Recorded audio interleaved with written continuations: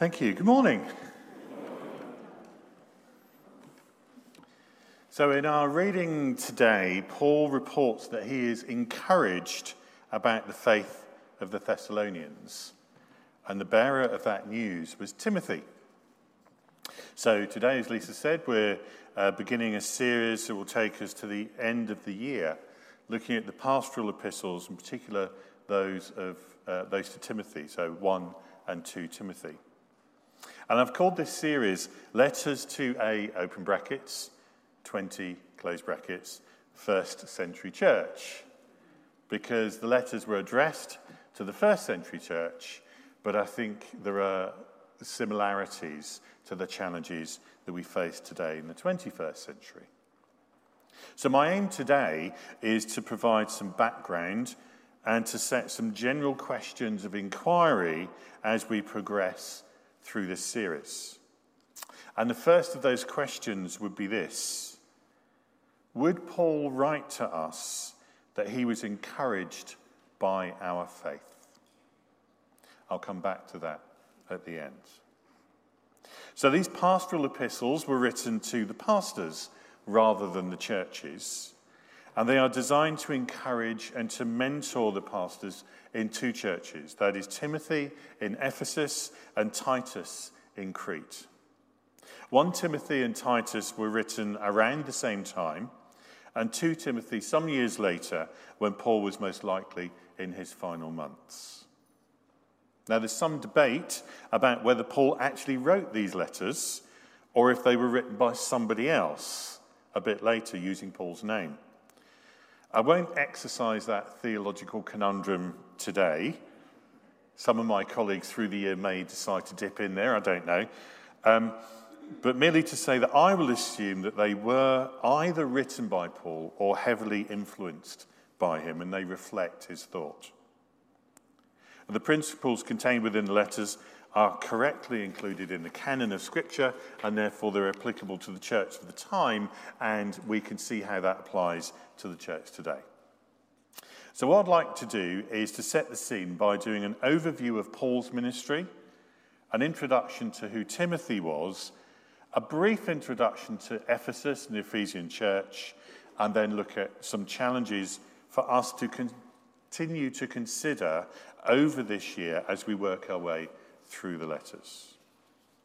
So firstly, Paul's ministry. Saul was a Pharisee, a member of the Sanhedrin, a Jew and a Roman citizen. He learned at the feet of the Rabbi Gamaliel and exercised a zealous desire to stamp out the new blasphemous sect known as the Way.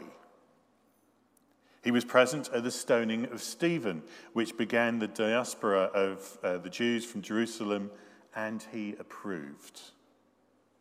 En route to Damascus, on one of these sorties to seek out more followers of Jesus, to lock them up or worse, he was met by the risen Jesus. He heard his voice that asked why Saul was persecuting him. Saul, blinded, cried out to him as Lord.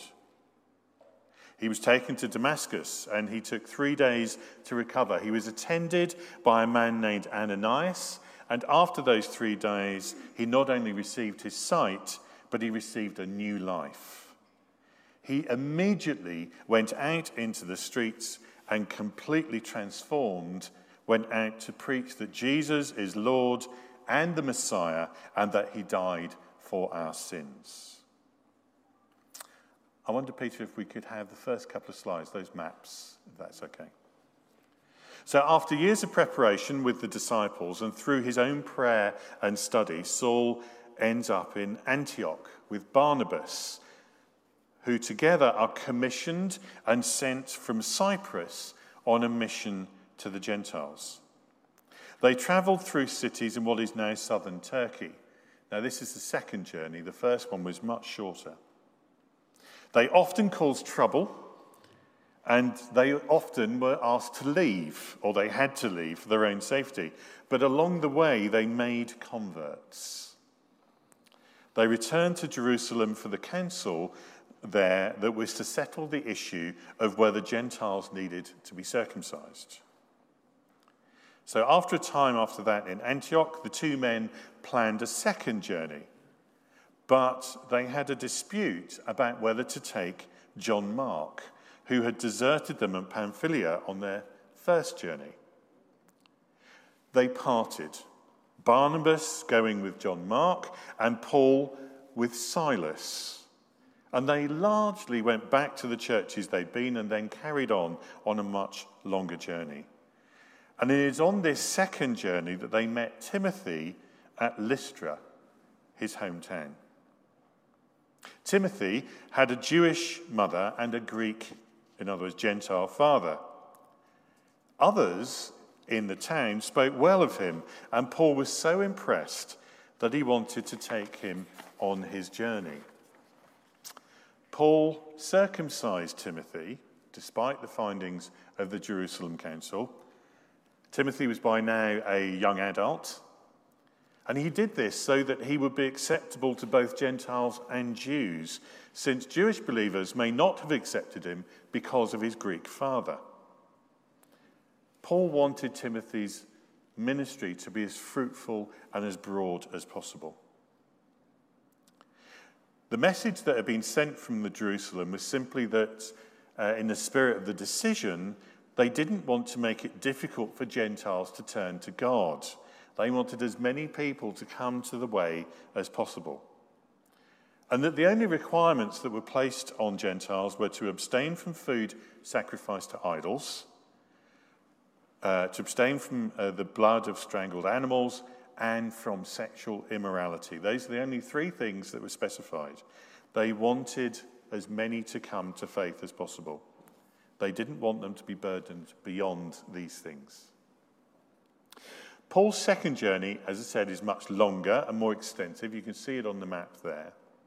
And it took in modern-day Turkey and Greece. And includes places like Galatia, Corinth, Ephesus, and of course Athens as well. You may recognize those as names of some of the letters that Paul would to later write. Now at Ephesus he left Priscilla and Aquila, who established the church there.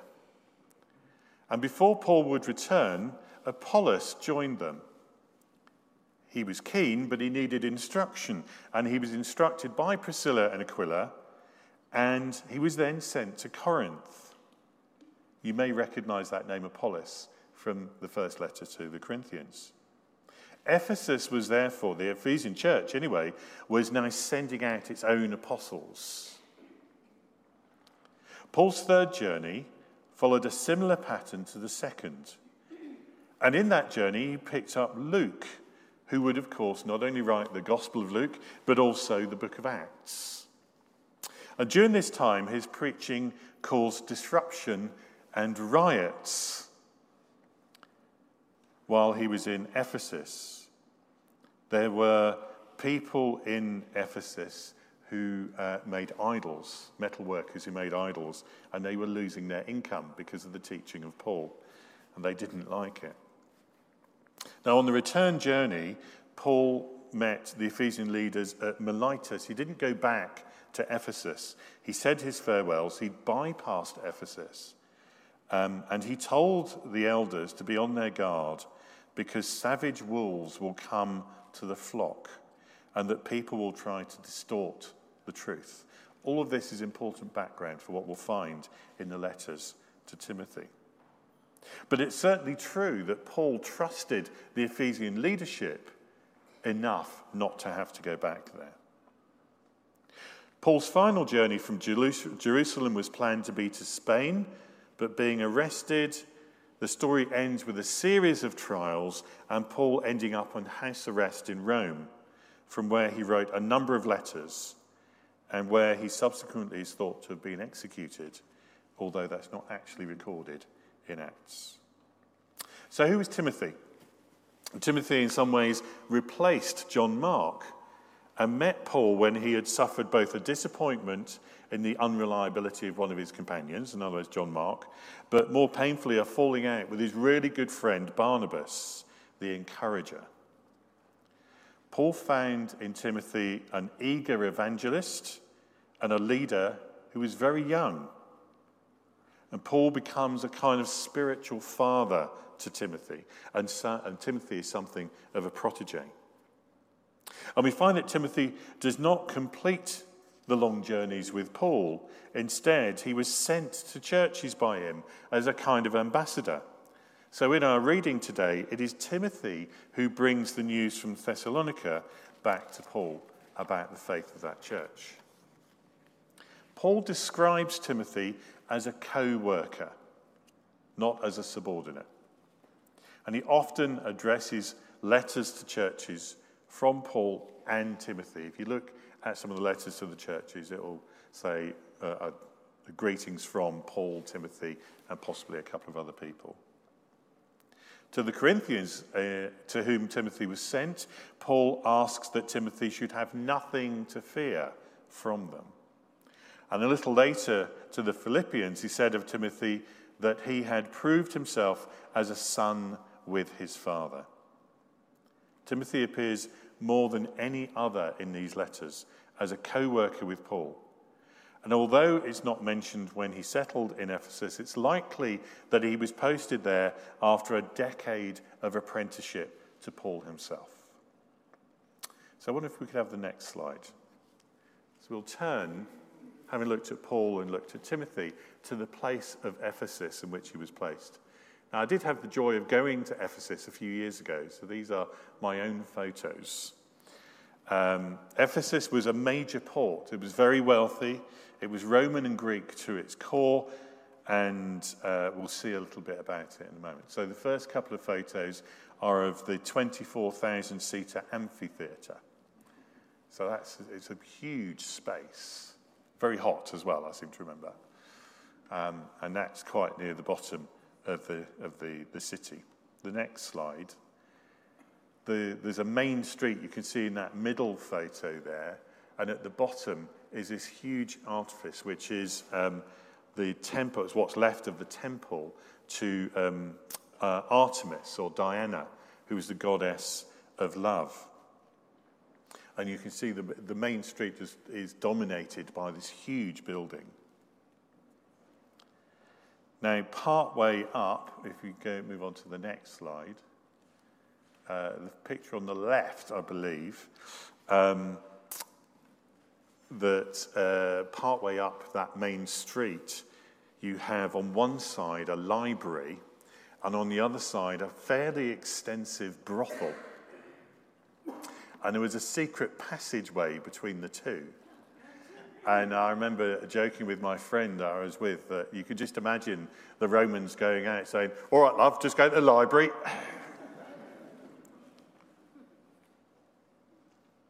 But it gives a sense of the morals, if you like, of the city. On the right-hand side is the place in which the riot started. It was quite wonderful standing there and watching, just imagining what it would be like, all these people getting very cross with Paul. We have the next slide. And these are just outside the main city. You can see the cross of St. John on the right-hand side. And the picture on the left is a baptistry. You can just see circled the little steps down into the baptistry. It's thought that John, who wrote John's letters, John's Gospel, and of course Revelation, which he wrote somewhere else, lived in Ephesus. And you may remember from the end of John's Gospel that John was the disciple that Jesus loved who looked after Mary, his mother. So it's also thought that Mary settled in and died and is buried at Ephesus. So there's a mix of the Roman culture and this growing kind of Christian church all growing in the same place. So Ephesus was dominated by license, anything goes, pantheism, cosmopolitan belief with all these traders coming and going, and behavior, commerce, wealth, greed. The Ephesian church was planted, as I said, by Paul and established by these trusted missionaries, Priscilla and Aquila. And it was fruitful enough to send Apollos to Corinth. And now it was entrusted to the leadership of this by now seasoned co-worker, Timothy, who is a spiritual son to Paul. and were trusted enough to get on with it, but to receive the warnings of what might come. So we can drop the slide now, thank you, Peter. So what are the main themes of the letter? Well, some of the commentaries might say this: opposition, heresy, and false teaching. The development of church order and leadership, and what those leadership roles might look like, and what it is to live a Christian life, and pastoral care. Some of the key words that we'll find come up as we go are salvation, godliness, trustworthy sayings, and sound doctrine. So what might that say to us today? Well, we live in a culture that is very like that in Ephesus in the first century. Many different beliefs, permissiveness, money talks, inequality, arguments in the church about what we should believe, teaching that challenges orthodoxy, questions of how we should care for one another. What does it mean to be human? What does it mean to be a follower of Jesus? How can we support our leaders, and what do we expect of them? And what is an authentic Christian faith in this context? Now, some of you may be pleased that I've now finished the book, The Resilient Pastor, because I keep quoting from it, but it was brilliant. And I have now finished it, but right in the very last chapter, Glenn Packiam says this, quoting from Ben Sixsmith in an American context, writing from an essay critiquing a range of modern Christian doctrine. From the right-wing prosperity capitalist self-enrichment with a twist of Christianity, to something like Nadia Bolz-Weber, progressive left-wing causes with a twist of Christianity. And ask the question, if Christianity is such an inessential add-on, why become a Christian? He quotes Sixsmith with these words: if someone has a faith worth following, I feel that their beliefs should make me uncomfortable for not doing so. If they share 90% of my lifestyle and values, then there's nothing especially inspiring about them. Instead of making me want to become more like them, it looks very much as if they want to become more like me. And what this means is making Jesus, who is the exciting, countercultural Son of God, just like everyone else. And I don't think he would approve. So here are 5 challenges for us to hear today and to carry through these coming weeks. And we'll see these come up in the letters. Is there a danger today of tolerating a wide variety of beliefs and patterns of behaviour? That's the first one. The second one is does every member ministry undermine or complement Paul's high view of leadership? And how can the church best support its leaders? I don't just mean here in Christchurch, but nationally and across the denominations as well. Thirdly, what might a contemporary theology of money and generosity look like? And fourthly, the pastoral epistles teach about character, reflecting ancient ideals such as self-control, godliness, and submission. How relevant are those today? And what should a 21st century gospel living out look like?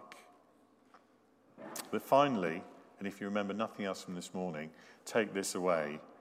I return to my original question. What might Paul say to us in a letter today? Let's pray. Father, we thank you for these letters. We thank you for the time that we will be able to spend with these letters. Show us how the situation in first century Ephesus and the Roman world applies to us today in living out our faith. Lord, challenge us and encourage us. And if change is needed, Lord, change us so that we can be gospel carriers, gospel livers, and gospel sharers here and out there for the glory of your name. Amen.